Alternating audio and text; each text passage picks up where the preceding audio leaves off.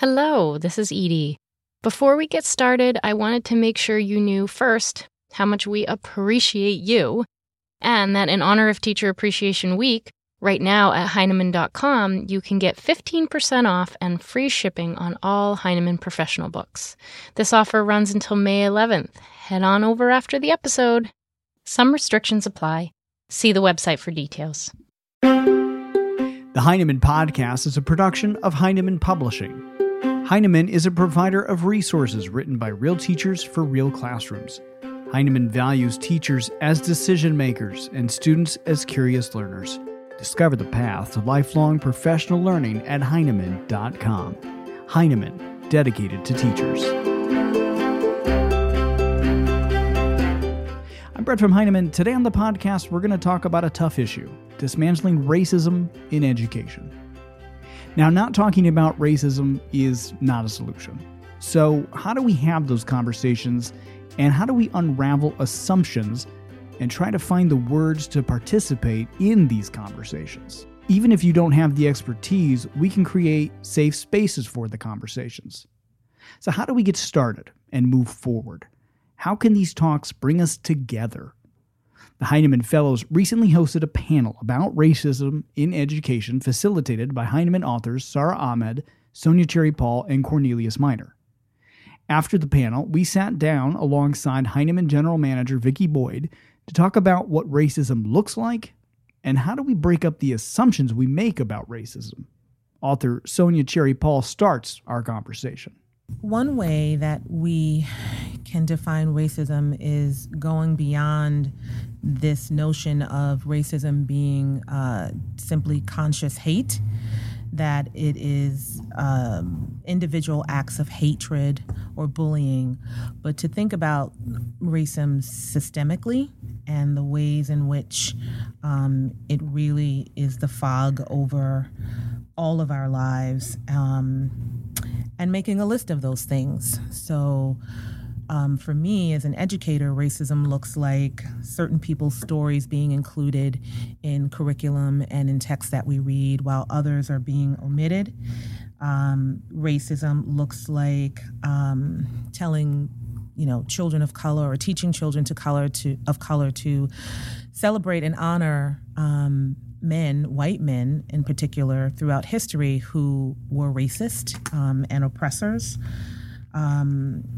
Racism looks like teaching children that race doesn't matter, when in fact race does matter, to borrow from Dr. Cornel West. And so when we teach kids these sort of canned narratives that race doesn't matter, we're all the same, we're all equal, there really needs to be a paradigm shift where we're teaching our children race does matter in this society. It shouldn't, but it does. And for some of your peers and for some citizens, they're having a very different experience because of the color of their skin. And in our household, we see that as unjust and unfair, and we are pushing back against that. But it's important for you to know that as you are going to school and celebrating the uniquenesses of your peers, that racism is real and it does matter in this society because there are people who make it matter. And I wish that was the narrative that parents were taking in their homes, and then teachers can pick up in schools in developmentally appropriate ways to help kids understand this. And Cornelius, you talked about how we need to dismantle the assumptions of racism. We typically think of it as acts of violence or acts of hate. At one point, I can't remember who said it. Somebody said there's an insistence of innocence among white people. And you helped us think through the systems in place that allow racism to continue, the systems in place that are racism. Can you talk a little bit about that? And yeah, I'm really into the idea that systems can be examined and we can look at them and take them apart and add parts to it. And so when I say system, I'm looking specifically at the rules, the policies, the procedures, the customs that govern a specific place. And so when I look at racism, just to give it some historical context, racism is the ideology that justified the transatlantic slave trade. And it is human nature to be, or really, if you look at Newtonian physics, it's natural to be at rest or in motion, or it's natural to be at stasis. And so when something is not quite balanced, something's wrong. And so we always want to move toward balance. And so when something is wrong, you have to justify why the thing is wrong. And so when you think about transatlantic slave trade, that was a vast wrong. And so those people in power had to figure out ways to justify how can this thing be wrong without outrage. And so this invention that there are people called black, or there are people who are brown, and those people are less than us. And so that ideology, pervasive. And what happens is that ideology, it infiltrates systems like schools, like healthcare, like government. And so what happens when you take an ideology like racism and apply it to an institution like school, what ends up happening is that institution produces unequal outcomes for specific subsets of people, specifically like black and brown children. And so given the equal investment of time, energy, love, black and brown children net less of a gain from education or from school than their white peers, because this system is in place that guarantees that will be the outcome. And so when I think about then what are the constituent parts of the system might be things like school discipline, or what counts as work. And so in some schools, if only writing counts as work, the kids who are culturally predisposed to speaking are locked out of success within that system. And that happens consistently over time. And so even though there is no ill will or ill intent in that situation, because the very mechanism of what is success and what is not success is like set up against me, I can never do well within that system. And so what happens is, so the kid who's predisposed to speaking culturally nets less in that system, and then we point at that kid and say there's something wrong with you, there's a deficit there, when really it's the system that didn't allow that kid opportunities to be successful in the way that, you know, are really important to that kid's particular culture or that kid's particular like racial or ethnic background. And I think it's also important to point out that the whole notion of schooling, in terms of, you were talking about intention, the whole intention of schooling was never to include black and brown children, to always exclude them and to make sure that they didn't have access to education. So to see what you're describing playing out in schools doesn't surprise me. And in fact, I feel that we often try to give people credit and say, you know, but we have the best intentions, when in fact the intentions were not the best. They aren't the best, and they were never the best. So, you know, when we think about what racism is, it's this whole architect of schooling, which was never, ever designed to include brown and black bodies from the beginning. So I feel like there needs to be an incredible overhaul and transformation of schooling in order for everyone's talents to be noticed and for everyone to be considered or have the ability to be successful. Cornelius, I want to go back to a story that I've heard you tell a couple of times regarding your wife and the call center that she works at. And I'd like you to sort of, if you don't mind, share that story and connect that to this conversation and its importance. Yeah, one of the things, and I have the most amazing wife on the planet, and she spends a few evenings a week at a sexual violence call center, and that's you wait by the phone all night, and people call in, and we don't really talk about it because it's a confidentiality thing. So like I don't know what she does all night, but when she volunteered there, like people would call in and she would work people through problems, through crises, and it was a nighttime thing. So she would come home very, very early in the morning, and there was one specific morning that she came home and she was distressed because usually she never wakes me up. She just kind of comes, and it's a thing that I acknowledge, but we don't really talk about it because we can't. But this one particular night, she said to me, she's like, you know, Cornelius, I really need you to talk to your guy friends about sexual violence. And I need you to talk to them specifically about rape. And that just struck me as an odd request early in the morning. And I was just like, well, you know, it's not a guy thing. Like, why is this something that I need to bring to my circle of guy friends? And she looked at me and she was like, you know, Cornelius, in this community, you're an influential athlete.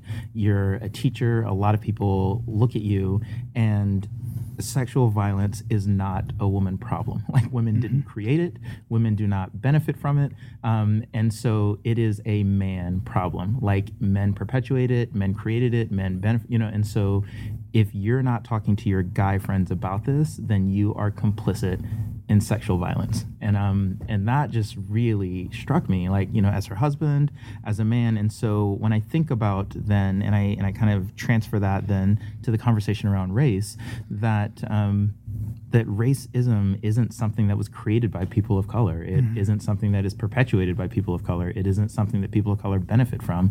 And so when I think about solutions to racism, like, people of color can't be the only folks doing the work.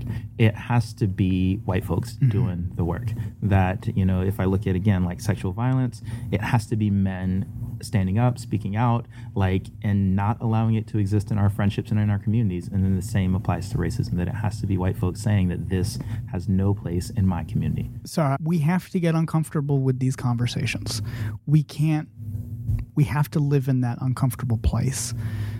Help us figure out, or talk us through that uncomfortable place we need to get to. Well, I think one of the things that we have to really face first is there's a lot of truths, right? So there's a powerful and palpable silence about race and racism, right? We are silent because we don't know where to start. Or, we've heard an educator say we only get through 50% of the conversation and don't know where to go. I think that there's a multitude of things that get in the way, but one of those ways to just begin a difficult conversation is to say, okay, I know my truth, I know my experience is truth, but I have to be accepting and understanding and listening to the experience of others and also take those as truth, right? Like, your lived experience is also a truth, just as mine is. And until we can even do that, we won't get past a lot of that barrier or a lot of that silence. Not doing anything is a choice of doing nothing, and to not have those conversations because out of fear that we'll say the wrong thing, especially when white people have that fear and they're sitting there and they're struggling with what to say, how to have that conversation. Choosing not to have those conversations is a choice to do nothing. So how can we, and I want to preface this with a quote that I've heard both you and Sonia say, just because I'm this person, that doesn't make me the diversity expert. And I think that's really important for all people to understand. I think I can name that because it's something that I struggle with. And if you're on a panel or you're being asked by a school, right, or someone to come and talk to us about race, Sarah, can you come talk to our staff about race? I often question why that is, right? And I don't always understand it because I'm brown, it does not make me a diversity expert. It doesn't make me an expert on race. I have lived experiences, but really what I hope I can bring is the fact that I'm becoming increasingly more comfortable with the discomfort of having these conversations. So I will come to your school as that to help support everyone having those conversations, but not the expert because I'm brown. And I think it's another way to sort of shift the responsibility of dismantling racism on the people who are affected by racism. So 2 years ago, there was an incident in my school, and I reported it to my superintendent, who happens to be white. And his response to me in written format was, "I'm sure that was awful for you. Why don't you go and tell the high school students how that made you feel?" And my response was, nope. The onus is not on me because I happen to be the black person and in this district, and this incident related to name calling and using the N-word. And I felt like this is something we need to tackle as a community, not one individual who happens to be African American should go speak out against it. And that was one of the reasons why I started a committee called the Race Matters Committee in my district, where I just got a couple of colleagues who, could come together and talk about that incident and also other issues that had been happening in our district. And I just saw really clearly that I needed to surround myself with allies, because I really felt like I was going to have to quit my job and leave my district because it felt so isolating. This is your problem, Sonia. You go handle it. So I think the onus is on all of us to do this work. We need to make sure that brown and black voices are heard and that they are at the center of that. But we also need white folks to educate themselves and to learn what they need to do to partner with everyone around them to tackle this problem and not just rely on the people who happen to be affected by it. And you've also said, too, it's important to not lose sight of racism and attach other things to it and constantly attach other things to it where it then gets lost and forgotten. Can you talk a little bit about how important that is, but also the responsibility of the community to support in that work? Right. So I work in a district that's predominantly white teachers and white students, and I've noticed that whenever we come around to have a purposeful conversation around diversity, specifically race and racism, it sort of segues into sexism or disabilities and learning challenges and what I've called sort of the safe zones for the people in my district. And the one thing that always falls to the wayside is racism. I think it is very challenging for people to have these conversations for a litany of reasons. They're afraid they're going to say the wrong thing, or they are just woefully unprepared to have these conversations, and so they don't, and they feel the best thing to do is to say nothing, that to in fact engage in these conversations is somehow polarizing and divisive. So it's best that we don't talk about this at all. And so, again, it was important for me to say, no, there's going to be a committee, and we're just going to specifically focus on race and racism. I want to talk about some things that we can do as educators, but before I go there, I feel it's important that we need to go back and examine white privilege. It's a tough phrase to say. It's a tough idea to get out there and have conversations around. And one thing, Sonia, you've taught me is we sometimes will attach privilege to economics, and that is an element of white privilege as well. How can we have these conversations about white privilege in a way where they're open, they're honest, we are uncomfortable, but we're moving forward in our knowledge and we're not sitting in ignorance around it? So I think one of the best ways to talk about white privilege is to say, aside from economics, now that's a very real privilege. We can't pretend that it doesn't exist. We can just certainly look at our neighborhoods and we can look at the schools and we can compare them to other schools. So, but if we just push that to the side, what are all of the other ways in which privilege lives?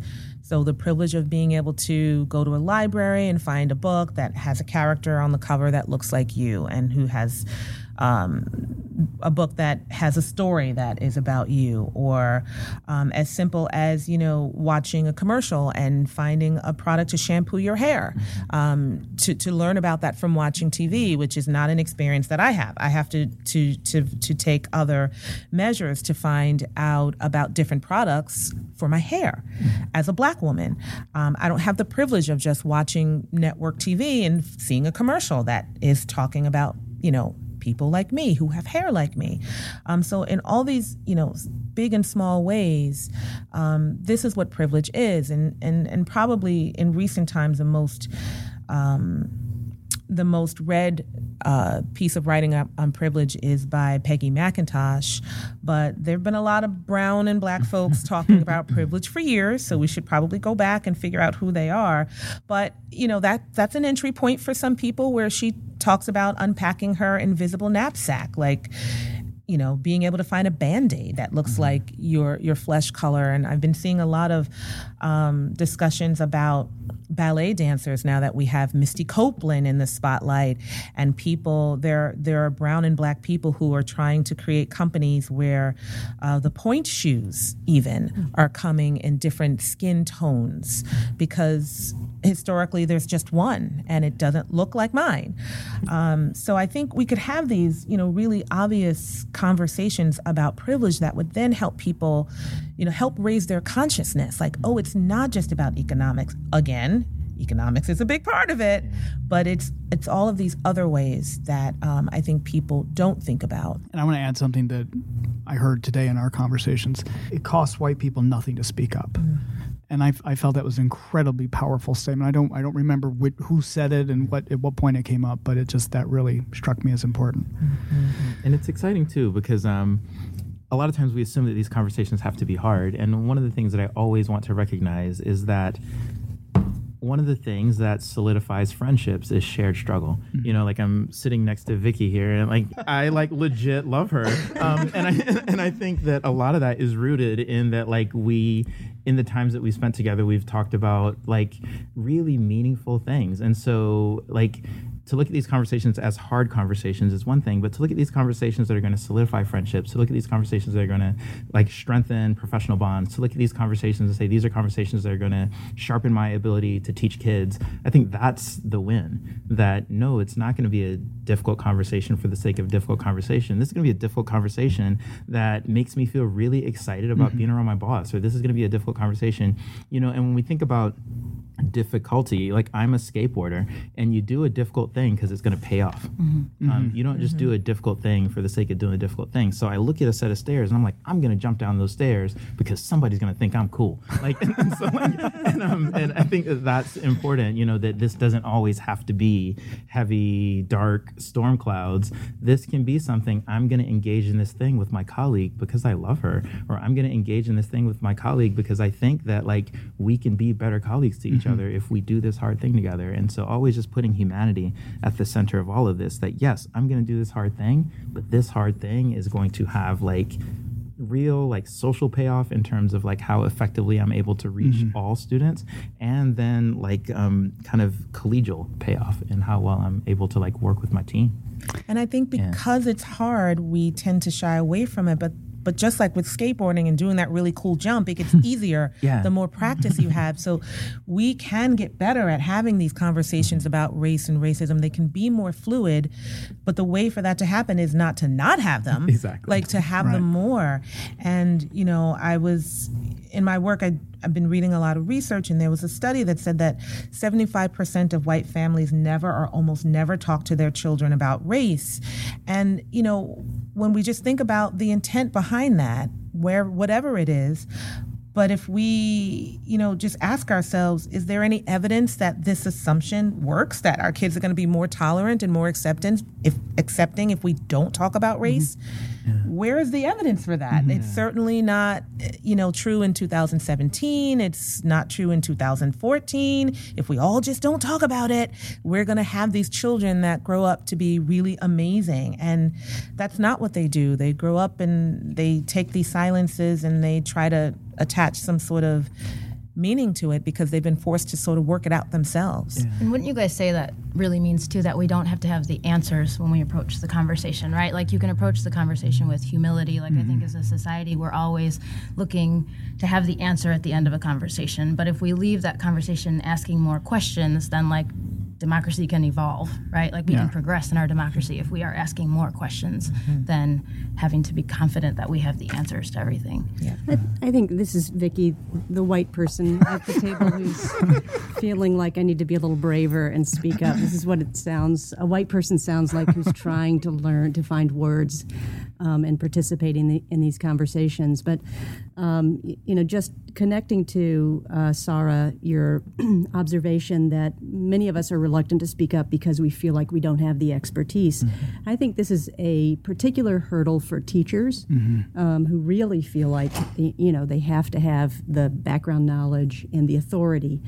And when we know, as a publisher of progressive resources for teachers, that so much of the work is about creating a safe space for the conversation to happen And it's really important for the teacher to show up as a student too, and it's okay. This is an opportunity for you to learn alongside your students. I'm sitting here at this table, and I've learned so much. Look for ways, like I'm doing in this conversation, to insert, to practice, and acknowledge where you are, and make a commitment to moving from there forward. One of the reasons I'm at this table is because as a publisher of professional resources for teachers, we recognize that we have a special obligation in this conversation. We're looking at the kinds of books that we're putting out, who are the children that are represented in the photographs in those books, how are we talking about children, how are we representing all populations of children, who are the teachers that get to be in these conversations, and we're also looking at the makeup of our team here at Heinemann, and we're wanting it to be more reflective of the broader array of humanity. We want to bring all of those perspectives in-house to inform everything that we do. So it's a learning conversation for us, and we feel our responsibility. And we also understand that a lot of teachers perceive us as having a lot of authority. And so we better study up and find some words. Before we wrap this up, I want to give any of our listeners some next steps, some strategies, some things they can do tomorrow or do today, depending on when they're listening. Sarah, certainly something you said at one point, read a book from an author that doesn't look like you. What more? What else? What other small steps can we do, and how can those lead towards bigger steps?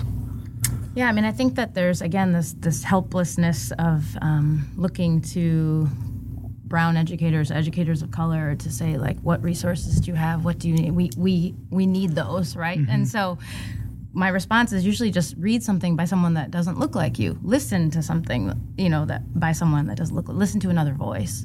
That's just one takeaway these guys have. And there's a moment a few years ago, I don't know if you remember this, Sarah, like I was really nervous. I had to teach this institute, and Sarah came on the first day of the institute, and she just sat in my class so that I wouldn't be scared. And she sat there, and she left early. And when she left like a Batman action figure on my desk. And it was really perplexing because I didn't see her do it. And so I'm in the middle of teaching this thing that I'm really scared to teach, and I go to the desk, and there's like a Batman figure, and I just kind of picked it up, and I looked at it, and then I turned to the class, and I'm like, who did this? And that was like the first moment where I allowed myself to be vulnerable. Like I was carrying all this stress with me that whole morning, but then just asking a simple question and not knowing the answer and not expecting to ever arrive at one. And so if I were to give teachers any kind of next steps, it's like be public about asking questions and don't expect to arrive at an answer. That it is totally okay to be vulnerable. It is totally okay to have a question, and it's totally okay to not find the answer today. And what was really interesting in the group when I held the Batman figure, like we legitimately didn't know who did it, but everybody had these theories, and it kind of brought us all together, and so the idea that you're not going to solve racism in a 45-minute class period, but people are going to have theories, people are going to have ideas, and they're going to be together. And I think that that's really, really important. Yeah, and I would say that, racism, it's perpetuated by all who do not actively work to dismantle this system. And one of the things that happens a lot is, there are these emotions, whether it's shame or frustration or anger. And there is this sort of idea that, we shouldn't have those feelings. Let's instead be calm and patient and peaceful. And maybe it's the revolutionary in me, but I would like us to lean into those feelings of anger and frustration and shame and, just confusion, and to allow that to galvanize us to action toward dismantling this system. let's not be afraid of it. Let's channel it and then act in ways that really help our kids and help ourselves and will help the world. My thanks to Sonia Cherry-Paul, Sarah Ahmed, Cornelius Minor, and Vicky Boyd for their time today. I would encourage you to follow all of them on Twitter. And while you're on Twitter, or if you're on Facebook, Sarah mentioned one simple thing you can do right now. Review the people you follow on social media and follow someone who doesn't look like you. Pick up a book and read from someone who doesn't look like you. This is a place to start. I'd also like to thank the Heinemann Fellows and author Ellen Keene for creating the space for this conversation. Be sure to subscribe for more podcasts and follow us on Facebook, Twitter, and Instagram. Plus, you can get a daily teacher tip right on your phone directly from Heinemann authors by downloading the Heinemann Teacher Tip app. All this and more on Heinemann.com. Thank you for listening.